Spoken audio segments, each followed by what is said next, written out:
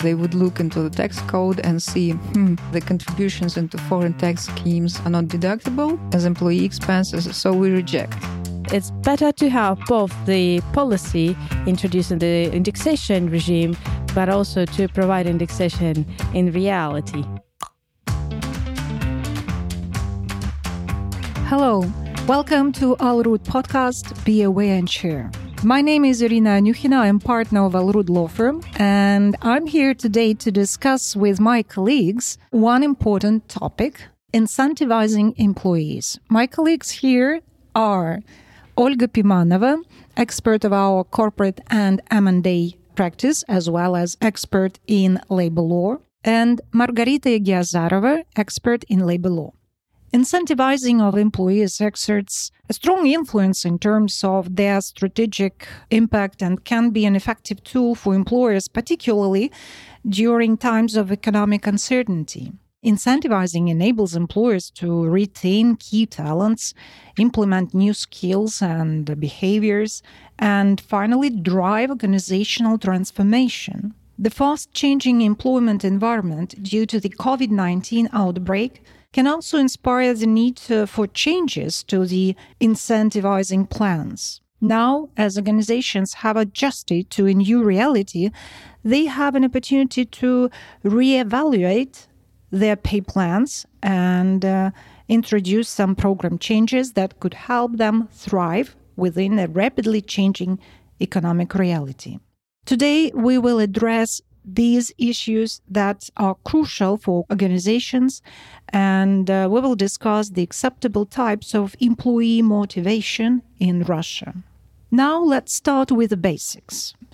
Margarita, could you briefly outline the general types of incentives under the laws of Russia? Yes, sure. Hello, everyone. Hello, Irina. Hello, Olga.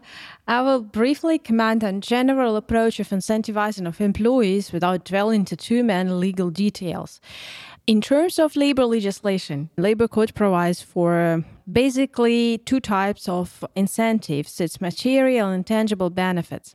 And when we're talking about material ones, it's kind of a standard thing, including different types of monetary benefits. For example, very regular bonuses related to labor activities of employees and results, sign-off or retention bonuses, which are quite specific, sick leave payments gross ups or business trips gross ups, as well as different types of pension plans, incentive programs involving even options and similar kinds of incentives. Intangible benefits, most frequently we see in the contracts voluntary medical insurance, which became very a regular benefit provided by the employers over the Russia. On the Russian market. It also includes additional days off, for example, after business trip or to compensate long sick leave, as well as opportunities to have options of additional education or courses, learning language, as well as, for example, compensation for relocation or compensation for using personal car or even providing a business class car for some top management employees. Thank you, Margarita. Another key consideration is how both cash-settled and share-settled long-term incentive plans, including foreign ones, can be used to stimulate a remarkable contribution to the business. As in fact, for some organizations, the long-term incentives represent the largest part of their executives' total direct compensation. Olga, what are your thoughts on that? Thank you, Irina, and hello, everybody. Indeed, the Russian companies do use incentive plans based on equity. As there are no specific regulations for the employee share plans in Russia, they are normally structured either under civil law as option agreements or similar things, or under employment law as a sort of phantom share awards, which are basically resembling the sort of bonuses which may be related to the achievement of certain results by the company. Structuring the options under civil law involves quite many formalities. For example, certain transactions with the shares and sometimes options themselves should be notarized, and this sometimes is burdensome on the companies unless they are, of course, large companies which can deal with such issues and accept that they provide a guaranteed option remuneration to some top management. So I would say that practice shows that benefits that awards structured under civil law, they are normally provided to the top management to motivate and ensure that they contribute to the results of the company as much as possible. On the other hand, the companies also use the phantom share awards. This is a more easier structure, and so quite many companies do use them. But we also see that quite many large Russian corporations structure their employee share plans based on the shares of their foreign holding companies, because this was a practice which started long ago, I would say 20 years ago, and it still continues because the companies see the benefit of providing the share plans, share awards over their publicly traded shares in foreign holding companies, and which also really incentivizes the employees, as they are sure that they see how the prices on the stock market fluctuate, and they can see what they can receive as a result of their work as well. It is also possible to operate foreign share-based plans in Russia, and a lot of foreign companies which have their subsidiaries in Russia implement their global plans. But here it is important to pay attention to certain specifics of the Russian law, because again, there are no specific rules for employee share plans, and so the very regulated environment of the securities market would also apply and should be considered. So the companies should take into account that foreign shares which are not admitted to placement and circulation in Russia can be offered only to the qualified investors. There are certain exemptions to these rules, and the companies should also carefully review how to structure these offerings under foreign plans to the employees of their subsidiaries in Russia. And the exemption primarily relates to performing to a possibility to grant an award of foreign shares to employees who have employment contract, if in the employment contract the parties provide that an employee is entitled to such award. It is also important when implementing the foreign share-based plans to take into account Russian exchange control regulations. They are quite complicated and they often change. So they would normally affect the employees. Normally they do not affect the parent company which grants the benefits. But for the employees, it is very important to know when they receive dividends that they can receive them without specific additional approval by some regulatory authorities or something like that. Normally, the dividends from foreign shares can be obtained by the employees without specific requirements. They should only provide to the bank the documents which are the grounds for acquisition of shares and holding the shares. Also, the tax implications would be normally for the employees. In case of the foreign shares-based plans, they would have to pay, of course, personal income tax and so on.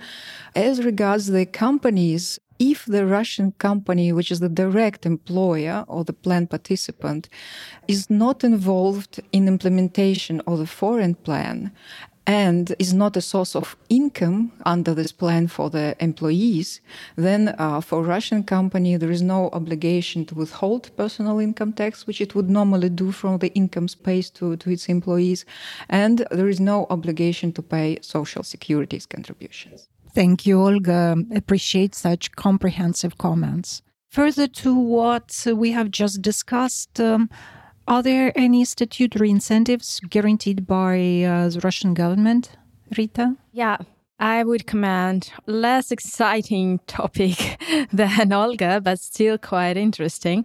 It's about salary indexation.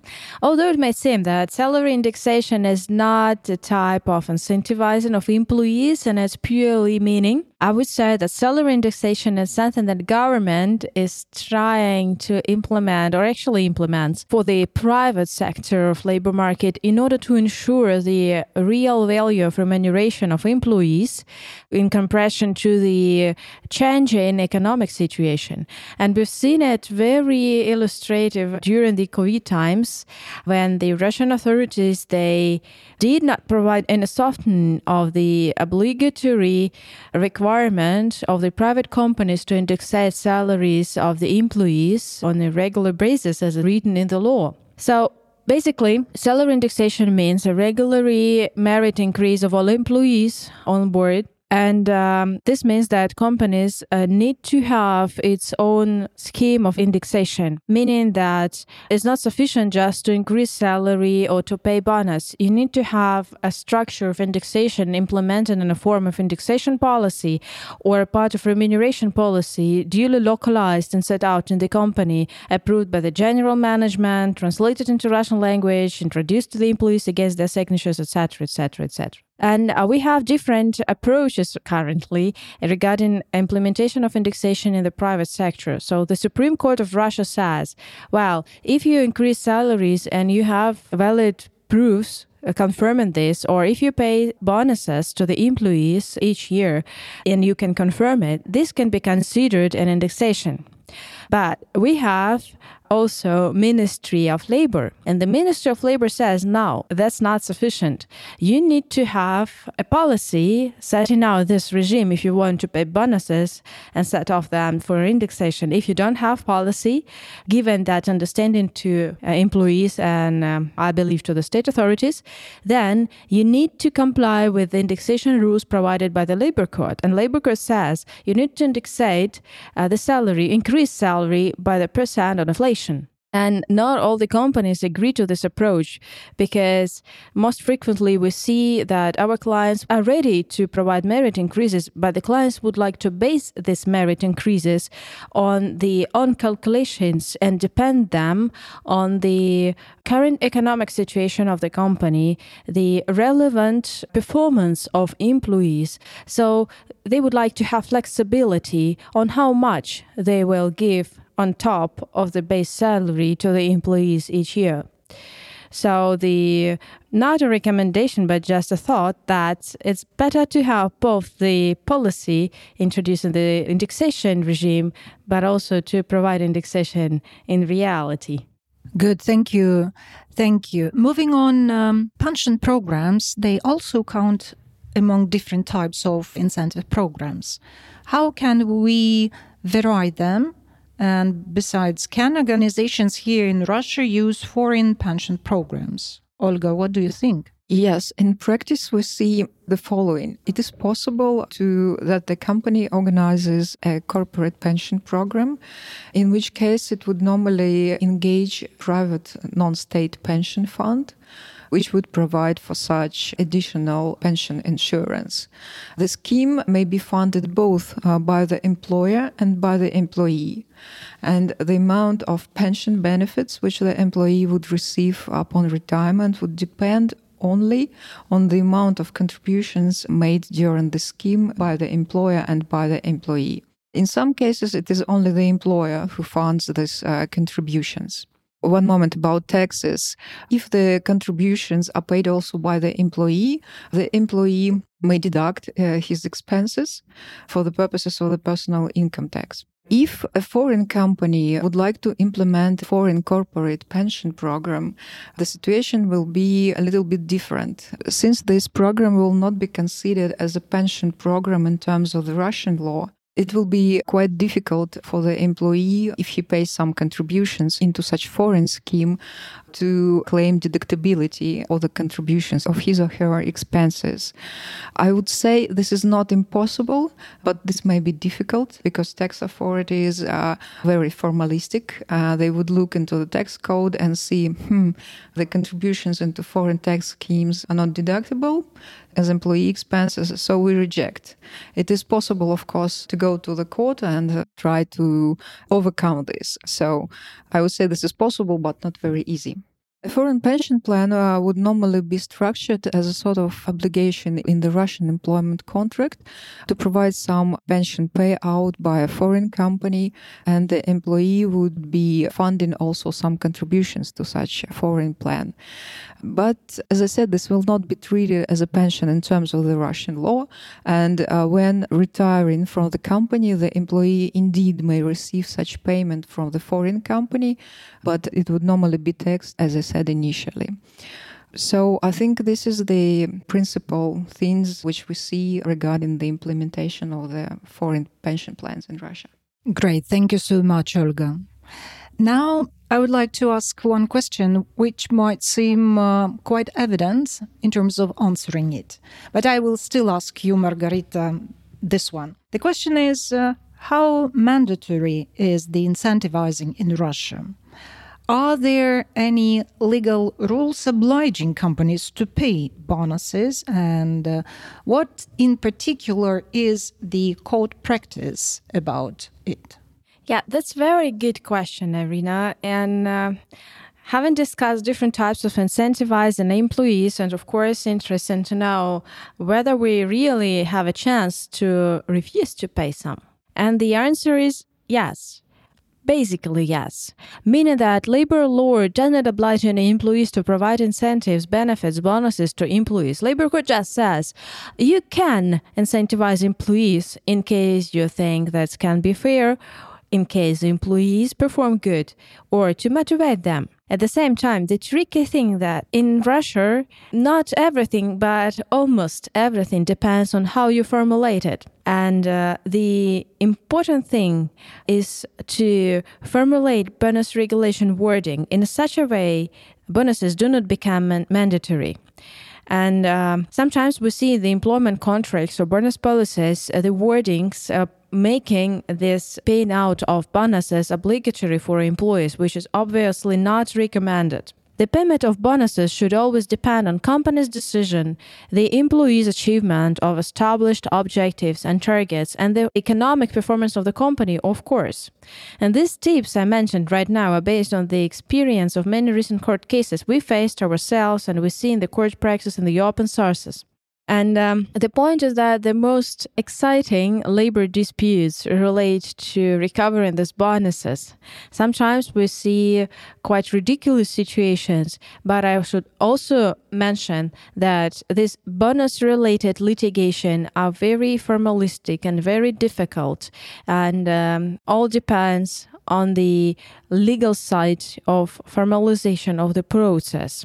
I would also say that following the tips I mentioned, for example, having the bonuses formulated in a discretionary way will also help you to overcome some tax implications which can appear. For example, there are actually two types of formalization of incentivizing of employees. Now I'm commenting only about these irregular types of incentivizing, not about long-term share plans or something, just regular monetary payouts. So there are two types. You can include these bonuses in the remuneration system of employer to make them tax deductible.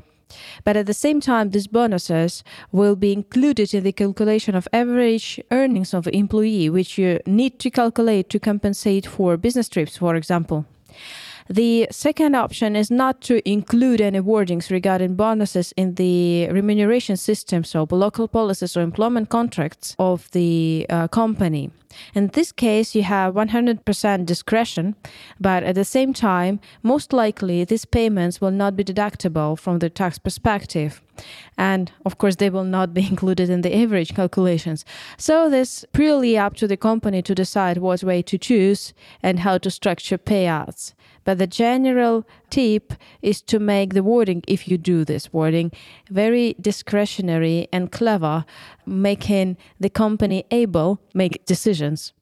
Thank you very much for our conversation today and sharing your perspective from different angles on cross-border incentivizing of employees in Russia. The current pandemic situation and economic issues we currently face hugely affected the businesses and the lives. The way of doing business itself has also changed. To be successful, companies must evolve accordingly. And this also includes the effective structuring of incentive plans for the employees. Probably this issue might be of particular importance in the current circumstances. The system of incentivizing the employees can indeed lead to a remarkable contribution to performance. Now, resuming our discussion, surely, keeping in mind all possible options and conditions, it's important not to forget about the legal framework and correct formalization and documentation of the programs you implement in Russia.